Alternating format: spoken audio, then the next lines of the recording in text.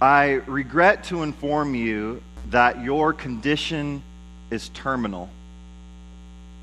You and I have all been afflicted with terminal gifting, and there's nothing we can do about it. Or is there? Here we come to the first of three very contentious and debated passages. In particular, much ink has been spilled and much hot air blown about what this means in relation to whether or not certain spiritual gifts have ceased or continue to be. And I will touch on that debate because it is controversial. However, I hope you'll see that this debate is not really the main point of the passage. Paul's intent here, as he's writing, is not to articulate when gifts may or may not have ended, but his point, as has been really for the last two chapters, has been to argue for the supremacy of love over and above that of spiritual gifts. That's his main point.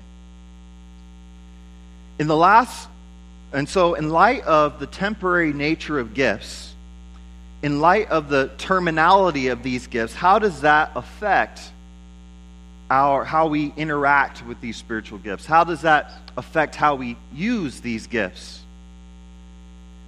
In the last passage, Paul introduced what he believes is the key to addressing that question. He calls this the more excellent way. And this way is love. And my intent this morning is to explore the relationship between love and spiritual gifts based on what Paul writes, and then draw some conclusions for how that applies to our life. And so I'm going to break down the message very simply. Two propositions or two truths. The first is that spiritual gifts are terminal, and the second is that love is enduring. And then we'll come to the conclusion. Number one, spiritual gifts are terminal. Have you ever received a gift that disappointed? And I'm not talking about the fruitcake that your Aunt Sally gave you. I'm not talking about the photo album that you received in 2018 instead of 1998. I'm talking about a gift that you were really excited about, that you really loved, and that you really thought, this is the best thing since sliced bread. Have you ever received such a gift? The first year was incredible. The second year was still pretty good. The third year was functional. The fourth year, it was more trouble than what it was worth. And by the fifth year, it was time to move on. I'm talking about my 1992 Toyota Camry XLE. When I was in high school, my aunt promised me that she would purchase a car for me if I graduated with a certain GPA. And as a high school senior, I had saved up enough money to buy a little Toyota Corolla 1985. But it could barely get up hills when I was carrying 5 basketball players after practice. And they would tease me endlessly. I'd say, hey, at least I've got a car. But I was looking forward to a nice car. One with leather. One with a V6 engine. One with power windows and door locks. One with an antenna that I didn't have to pull out by my hand. You remember that? Some of you. Pull it out. My radio's not working. Oh, shoot, I forgot to pull out the antenna. And I remember, sure enough, I graduated high school with the right GPA. My aunt gave me a $8,000 check to go and buy the car of my 18-year-old dreams. And so I bought the 1992 Toyota Camry, and I thought, I'm set. This is it. Like, I don't need another car, maybe forever. 5 years later, the Scion dealer told me that he would be gracious enough to give me $500 as a trade-in. for that Toyota Camry. What I came to find out is that all gifts have an expiration date. All gifts have a shelf life. And in the same way that material gifts have a shelf life, spiritual gifts also have a shelf life. One of the big questions is, how long is that shelf life? Paul is clearly saying in this passage that at least some spiritual gifts, namely prophecy, tongues, and knowledge, cease. They stop, they pass away, or they cease. The question is when. Paul says this will happen when the perfect comes, in verse 10. What Paul doesn't do is explicitly define what that perfect is referring to. Now, for some, over the years,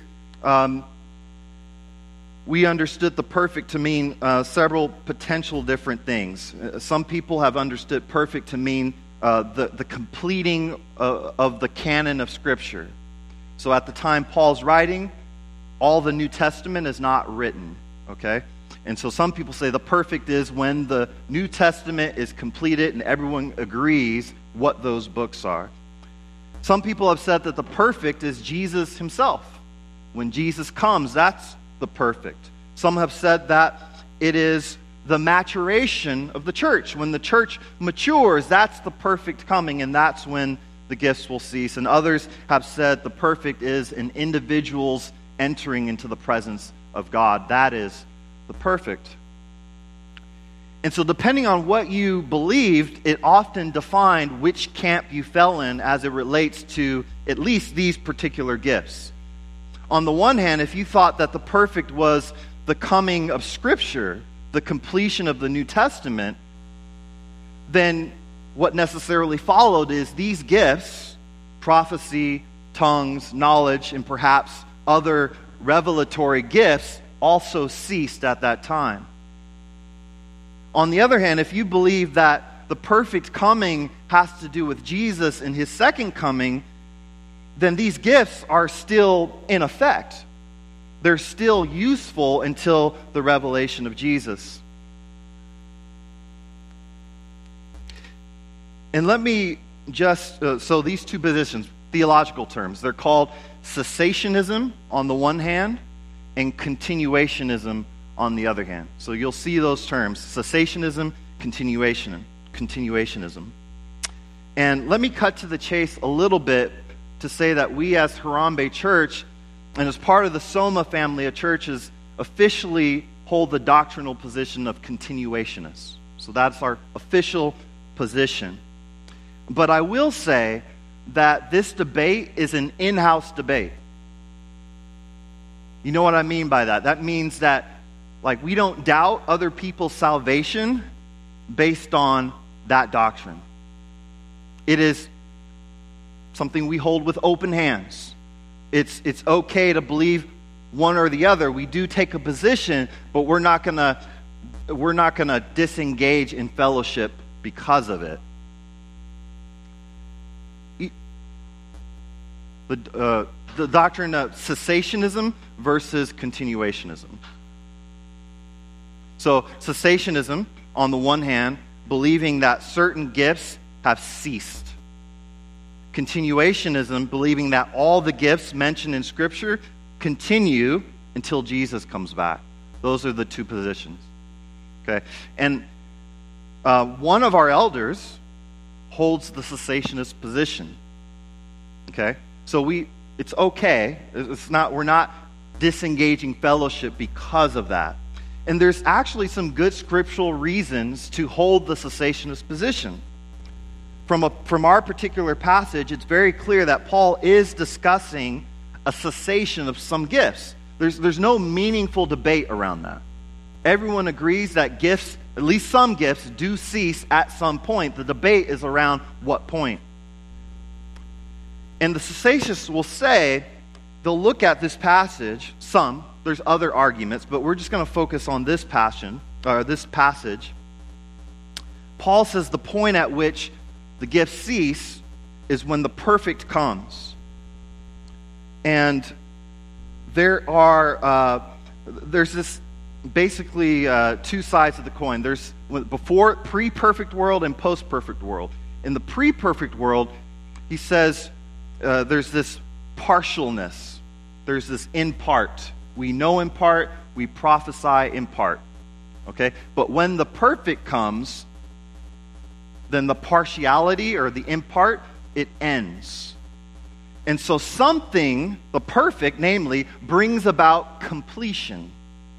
So we go from incomplete to complete. And so the question then is, what existed in part that if you completed it, would make these gifts not needed anymore? Does that make sense? What could you complete that would make these gifts not needed anymore? And so it's sort of like a riddle. What do these gifts have in common? Prophecy, tongues, knowledge. They're all revelatory gifts. Revelations from God. You get these words from God in all those three. And so the cessationists would say the Scripture is the direct revelation from God. When we have the fullness of the counsel of Scripture, that's the point at which prophecy, tongues, knowledge are no longer needed. That's one argument. That's not the only argument for cessationism, but that's one of the ones that has been made in the past from this passage. Now, what I'd like to do is briefly look at a couple of reasons why I think this passage would actually more naturally tend towards a continuationist view of these gifts. Number one, Paul's writing seems to indicate that Paul himself understood that the gifts would be in operation until Jesus came back. If you look at 1 Corinthians chapter 1, verses 6 through 8, Paul writes this. This is the same letter. In this way, the testimony about Christ was confirmed among you, so that you do not lack any spiritual gift as you eagerly wait for the revelation of our Lord Jesus Christ. He will also strengthen you to the end, so that you will be blameless in the day of our Lord Jesus Christ.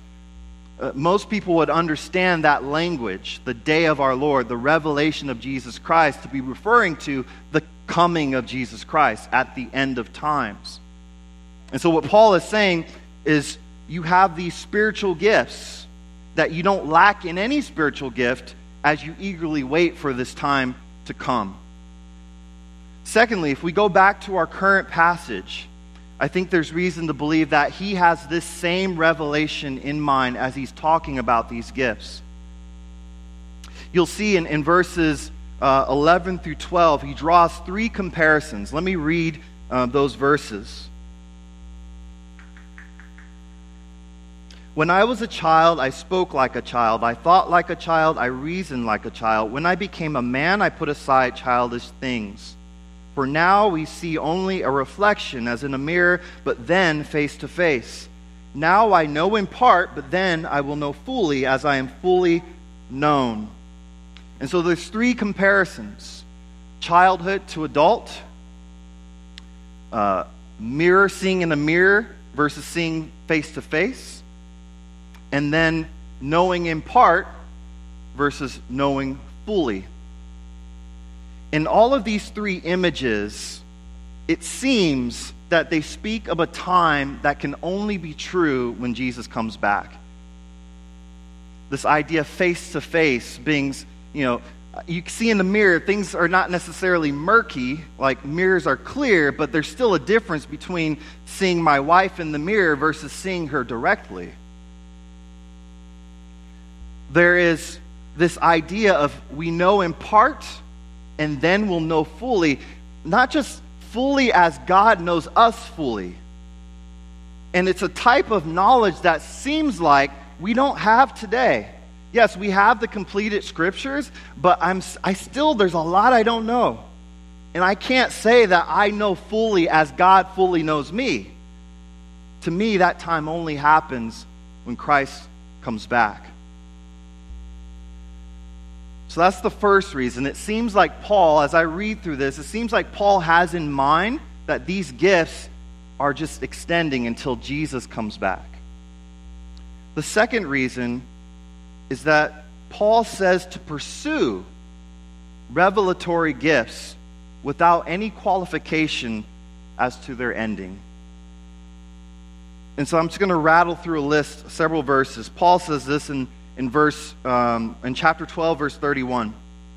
But desire the greater gifts. And he says that right after he names a list of gifts, which includes prophecy, one of the gifts that will cease. Chapter 14, verse 1, he says, pursue love and desire spiritual gifts, and especially that you may prophesy. Chapter 14, verse 5, I wish that all of you spoke in other languages, but even more that you prophesied. Verse 13, the person who speaks in another tongue should pray that he can interpret. And finally, verse 39, so then, my brothers and sisters, be eager to prophesy, and do not forbid speaking in tongues. So with so much exhortation from Paul to actually pursue these gifts, if he thought there was a chance that these gifts might cease sometime in their lifetime, it seems odd that he doesn't qualify those statements. He could have said, pursue these gifts for the time being until Peter and I are finished writing the scriptures. He could have said that, but he didn't say that. He says, you should desire prophecy and tongues. Desire spiritual gifts, especially that you may prophesy, period. And so his basic instruction to the church, and presumably to every church, is to do just that. With, as my mom used to say, no ifs, ands, or buts about it. And so I think Paul's general instruction is something that we can actually follow. Pursue these spiritual gifts. And if God is not giving these gifts today, then he simply won't give it. But we're not wrong to pursue them, because I think in pursuing them, we're actually just trying to obey what God is saying. But all this to say, spiritual gifts are still temporary. Spiritual gifts are still terminal. They will cease at some point. They don't extend forever. And it's really important for us to understand that in light of the next truth, that love is enduring. The second point is love is enduring. Paul writes in verse 8, love never ends. Spiritual gifts may end, but love never ends. How many of you enjoy jigsaw puzzles? For those of you who enjoy them, puzzles are a great way to pass time. I wonder who invented the puzzle, the jigsaw puzzle. They took a perfectly good picture or photo, tore it into pieces, and said, we'll sell them to other people to put them back together. Like, it's a brilliant business idea. Lots of people buy puzzles. My wife and I purchased a 1,000-piece puzzle of a picture of Santorini. And we were blessed to be able to vacation there last fall and wanted a fun memento of our time. You can go to the slide, that picture of it. I think we have it. Is what? Oh, well, maybe not. We'll see. We cracked the puzzle open. We spent hour after hour invested in solving this puzzle. It was so important for us to finish it that we were absorbed in it for several days.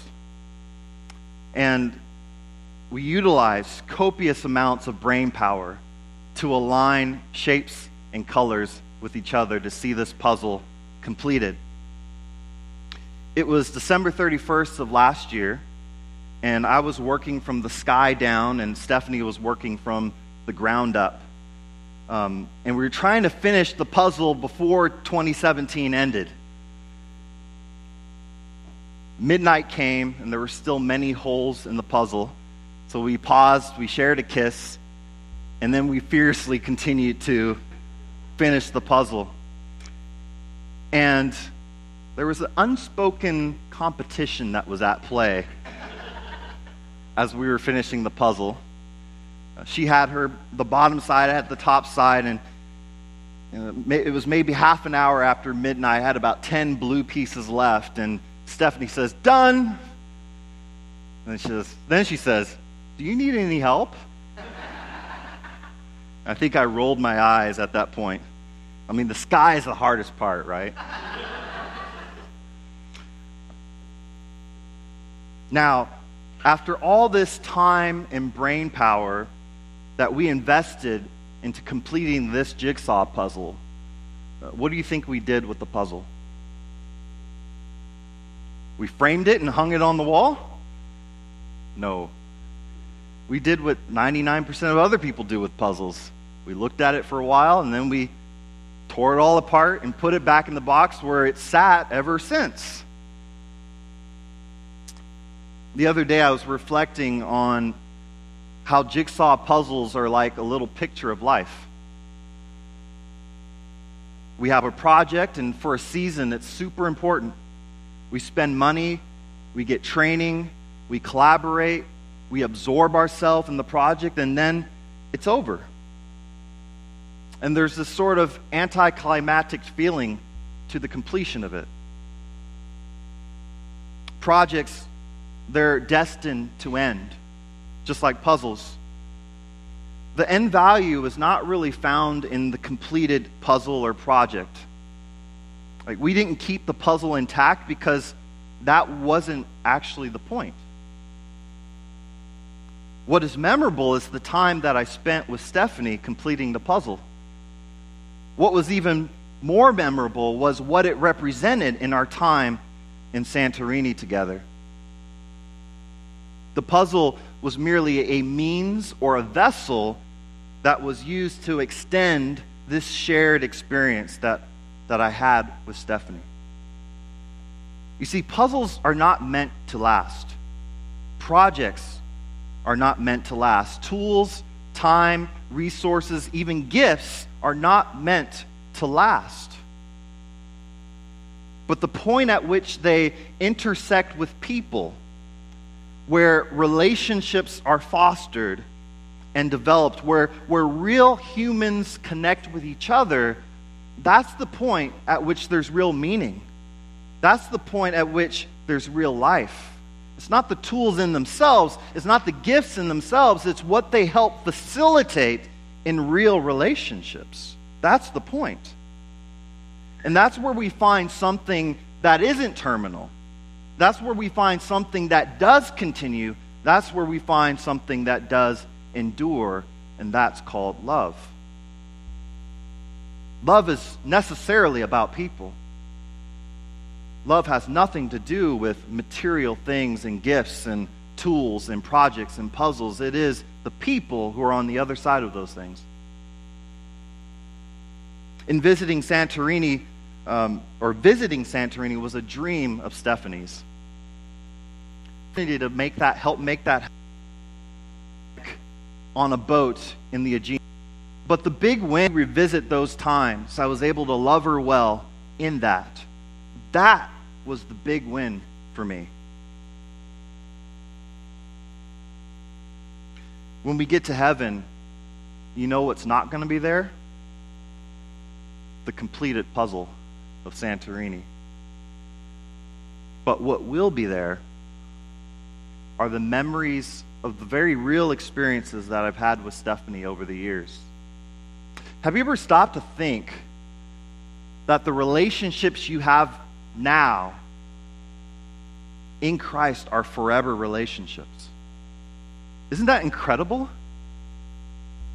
The things that last, that extend into eternity are the relationships that we have with other people. The memories that we share are not terminal.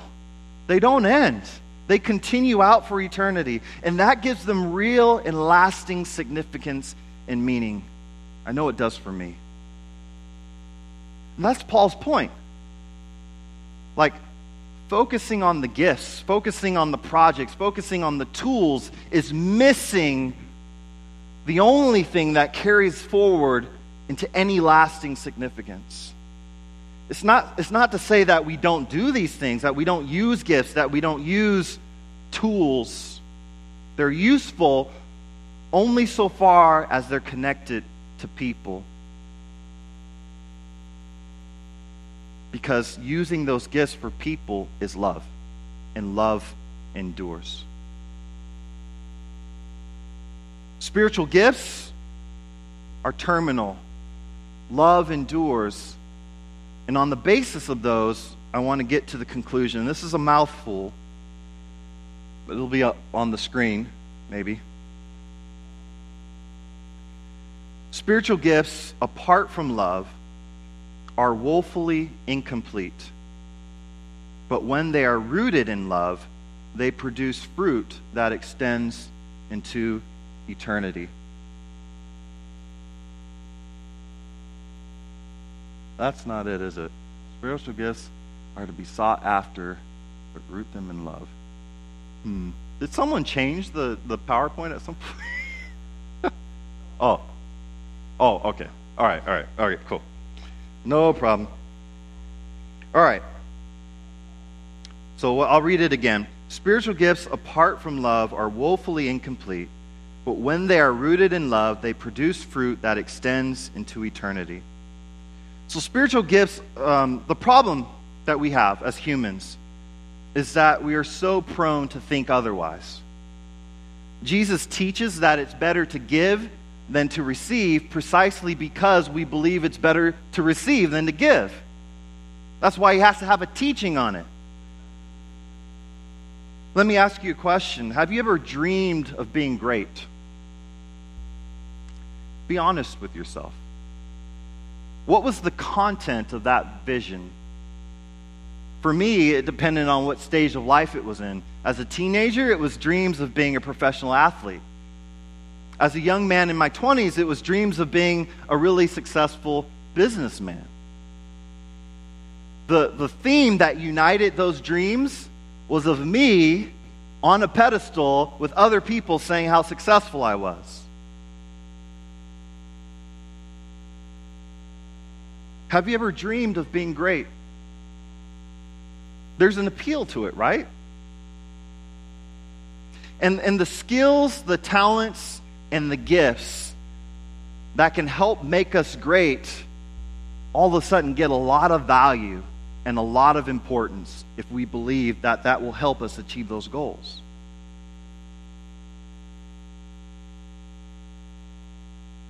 Today, this has increasingly taken on the form of what they call building your brand or building your platform. People are curating their lives into a LinkedIn profile or an Instagram feed. And this is the game that's played where you need to call attention to your most attractive qualities or your best gifts so that you get more followers, so that you can get more rewards, so that you can be great.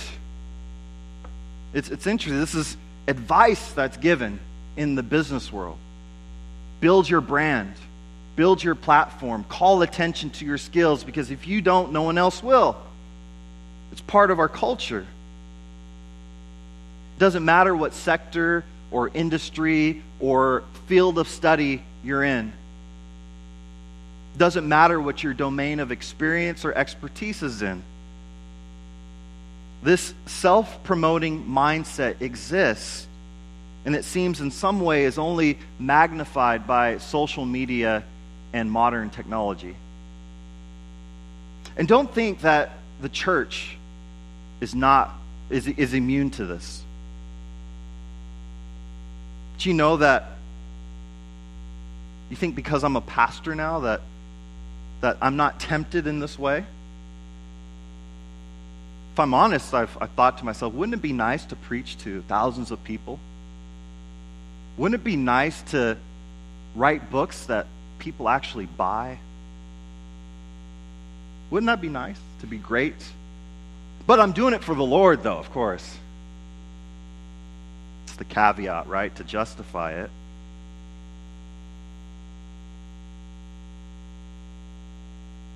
The big question is, for what end? Did you know that I will be out of a job when I get to heaven? But pastors and teachers are not needed in heaven. Why? We don't need to be taught by men when we have Jesus in our presence. I'll be out of a job. It helps to put things into perspective, that something that I could wrap so much of my identity in will be gone someday. It will cease. Imagine if you came to God with your LinkedIn profile. Look, Lord, I speak in tongues, and 103 people endorse my preaching. And my Instagram following is 749 people. And God will say, well, you should have been at 1,000, then maybe you'll be useful. I kid. But if we're not careful, it's so easy to get caught up in a culture of self-promotion. And this is actually the very thing that the Corinthians here are struggling with. This is what they're doing. They're taking God's spiritual gifts. And we're going to see in chapter 14 that Paul starts to zero in on the particular spiritual gift that they're lifting up. It's tongues. And they're using that gift to magnify themselves, to magnify their brand and their platform, to get the followers so they can be great. And every single person in this room has been guilty of this. You can see it in your daydreams. You can see it in your social media feeds. You can see it in how you spend your money, your time, and your resources. And don't hear this as a condemnation of social media. Right? What I'm trying to get at is the motivation of the heart. That's really the issue. And it's not that easy. Jeremiah 17:9 says, the heart is more deceitful than anything else and incurable. Who can understand it? And this is where it's really crucial for us to understand that simply knowing that love is greater than spiritual gifts is not enough. It's not enough to actually produce transformation. It's not for lack of knowing that we choose to be selfish. We just like being selfish.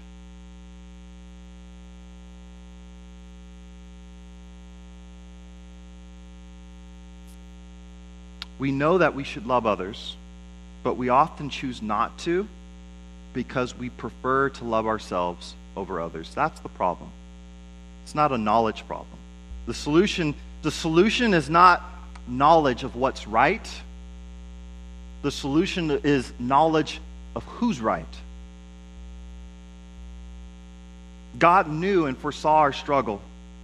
And so he came and he entered that struggle with us in his son Jesus. And the good news is that Jesus lived perfectly righteous before God, perfectly selfless, laying down his rightful position to die for us. Where we were selfish, Jesus was perfectly selfless. Where we desired to be great, Jesus desired to serve. And while we sought to place ourselves on a pedestal, we placed Jesus on the cross. And Jesus, though he had the power and the ability and the right to avoid it, chose not to because of love. Not because we deserved it, not because of our gifts, not because of our platform, not because of how many followers or likes we had, but solely because God loved us. He chose to die for us. And that's the good news. It's not what you know, it's who you know. And if we know the one who lived righteously on our behalf and believe in him, it changes our mindset on how we approach spiritual gifts. That through Jesus, we can understand gifts is not a means to build up our own personal brand, because guess what? In Christ, we're already accepted.